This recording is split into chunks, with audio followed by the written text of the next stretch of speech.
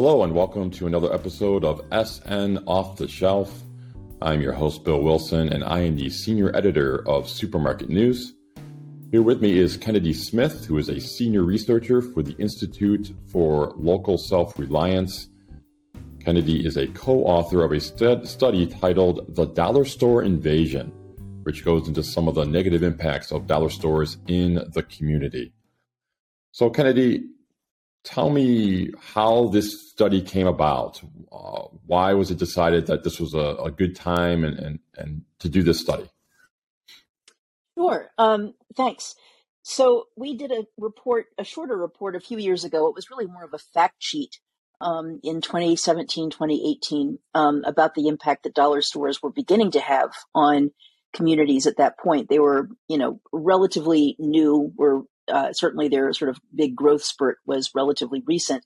And we've begun to get some inquiries and comments from communities about, hey, these things are beginning to be a problem, and they're hurting in particular some of our food stores in the community. And then since then, the acceleration has been phenomenal. The number of dollar stores has just exploded. The impact it's had on communities has exploded. And the inquiries that we've gotten from communities has exploded too. And it's largely because of that, because we've had so many calls for assistance and advice and guidance from all kinds of people in communities, from civic leaders, from everyday sort of shoppers who are concerned about what's happening, that we decided to put together a new report. There also has been some new scholarship that's happened since the 2018 fact sheet that we put together. A number of new studies have come out looking at sort of the relationship between dollar stores and race, food health, neighborhood health, all kinds of things like that. And so for all those reasons, we thought it was a good idea to put together the report. Talk about race and the effect it has in Black and Latino communities. Obviously, according to your study, it does not carry the best effect. You want to explain that a little bit? Yeah, sure. And in this, we're drawing in part on some scholarship that's been done by Dr. Jerry Shannon, who's a geography professor in Georgia, at the University of Georgia. But we'd seen this ourselves in doing some mapping, especially in urban areas. I would say this is a little bit more of an urban phenomena than it is a rural, smaller community phenomena.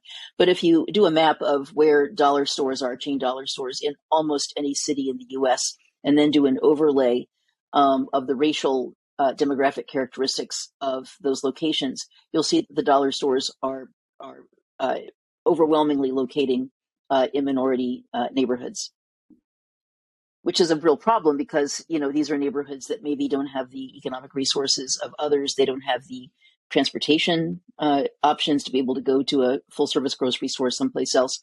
And they probably don't have the political power to be able to do anything about it either. So talk about some of the tactics that dollar stores do to kind of drown out any competition. I believe your study points to that, and some of the strategies that they do to push the competition out. Sure, there's several things that they do. One is that they'll locate near existing food stores, grocery stores, so that they're sort of they have sort of the location advantage there, and they have the deep pockets to be able to wait it out. So they might lose money on some products for a while that grocery store is still in business, but they can afford to lose money on a particular store and wait until they don't have the competition. They also engage in predatory pricing and predatory buying. So because of their market muscle, they're able to demand better prices from their suppliers than grocers can usually buy on a wholesale basis. And they also take part in shrinkflation, where they ask for specific smaller sizes of things. And this is, there are people on TikTok now that are reporting on this a lot, where, a carton of milk that would be, $4 at a full service grocery store might be, $3 at the dollar store, but it's going to be on an ounce by ounce basis more expensive. But people perceive it as being less expensive because the unit price is lower for the item. Lots of tactics like that independent retailers have a very hard time competing with. You also point out that a lot of these dollar store chains do not have the frozen food capacity. Now, the Dollar Tree store has announced that it is increasing its cooler capacity in some of its stores. Do you view that as a good sign, or just same old, here they are still doing their tactics, they're just going to increase it to frozen foods? Well, I mean, I think we need to, in all fairness, we need to sort of wait and see what comes of that. They still will not be able to provide the volume capacity of what a full service grocery store does. And that's a problem. It also is worth pointing out, and this sort of gets to their tactics in a way, but also to their business model in terms of shipment and distribution, and the warehousing that they're able to do, is that they tend to sell prepackaged and processed foods. And frozen foods may begin to fall into that category too, which is where, as you know, the people who read your publication know, there's a higher profit margin. So if they were just selling produce, fresh produce, that would be one thing. But they're selling things that the independent grocery stores are also earning a higher profit margin on. So I don't know. We'll see what happens with frozen food. I'm skeptical about whether they will have the ability to get as fresh frozen food as an independent grocer might, but we'll see. Yeah, the study also points out that they are often short-staffed, so they are in violation of, safety issues. Can you go into any of these safety issues that come into play here? Sure, and this is something that is evolving pretty quickly right now. I get news feeds every day looking at news stories that are coming across about dollar stores, and this one is really shooting up there. I see stories about this every day. There are a bunch of problems. One is sort of the crime aspect, where because of their business model, they're lightly staffed, and it's just impossible for the staff to be able to unload merchandise and shelve it, and attend to shoppers' questions and needs and helping them find things, and staff the cash register at the same time. And so it's very easy for someone to come in and rob a store. And sometimes these robberies turn violent. The Gun Violence Archive has documented hundreds of violent crimes, gun-related crimes that have happened at dollar stores. We've heard from police officials in a number of communities who say these stores are basically like walk-in self-service ATMs, because it's just, it's so easy to rob. And also because they get so much merchandise in that they can't unpack quickly enough. Their front windows may be blocked. And so people who are driving by or police that are coming by can't see what's happening in the store. And so it's hard to see and monitor. Also, all the shipments they get in, because they don't have the staff capacity to unload them quickly, they pile up in aisles, they pile up in back rooms. And there are a number of documented cases where they're blocking emergency exits, they're blocking electrical panels. The Occupational Safe and Hazard Administration has been all over both of the major dollar store chains for that for certainly this past year, and I see it intensifying with millions of dollars of fines and lawsuits because of it.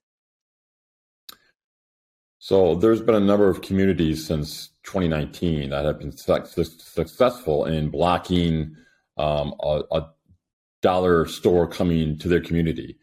If you can explain, how have they been successful in blocking that? And do you see this trend continuing and seeing more and more of these types of incidents?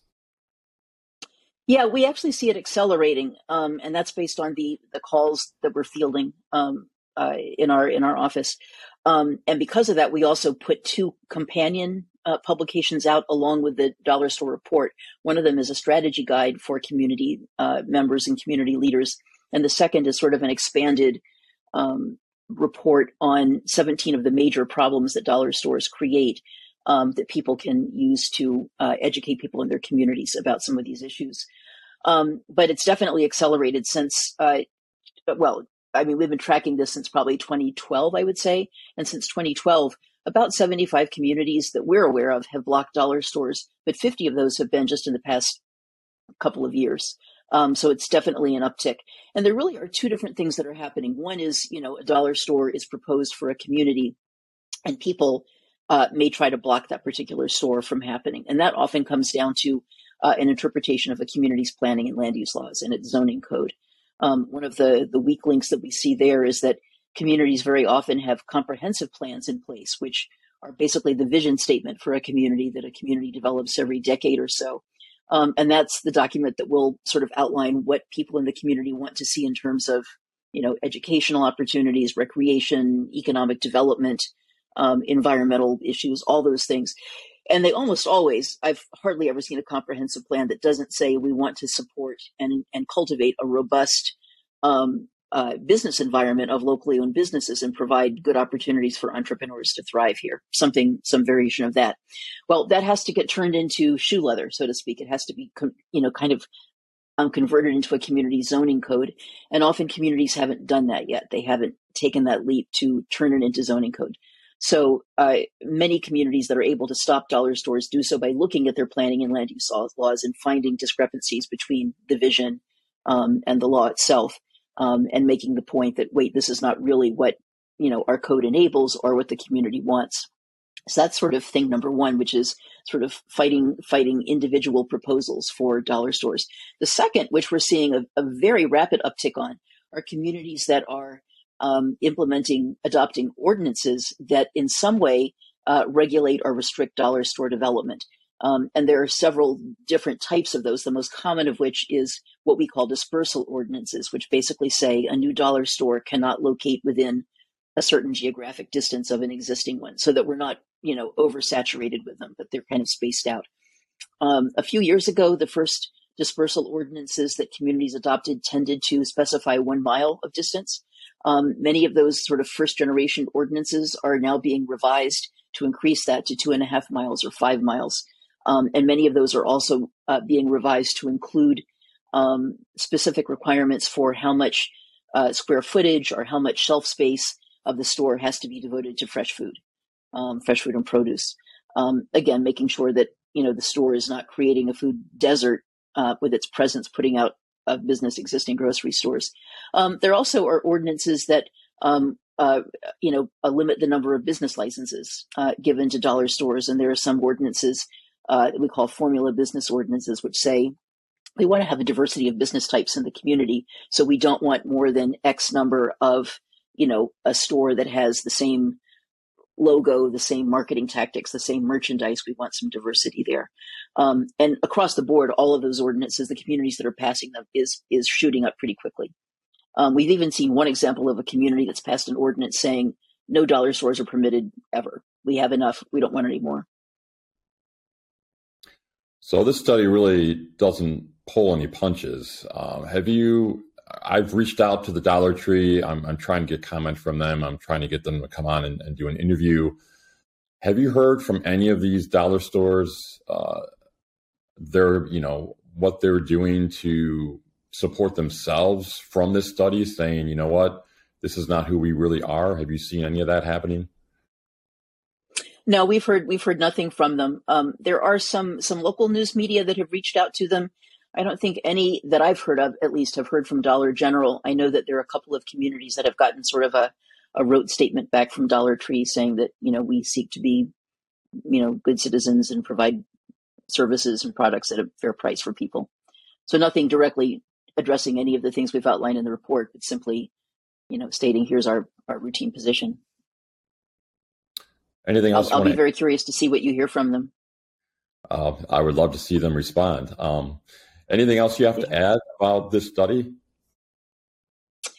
I guess the one thing I would say, which is more sort of about tactics or approach for communities, is that we often hear in local battles about dollar stores, proposed dollar stores, that one of the dollar stores are actually one of its developers, because it's usually the developer who's the one who applies for the zoning variances and the permits, and that's the one that the community has the interface with. But we often hear that, hey, it's just free enterprise. This is the American way. Competition is good.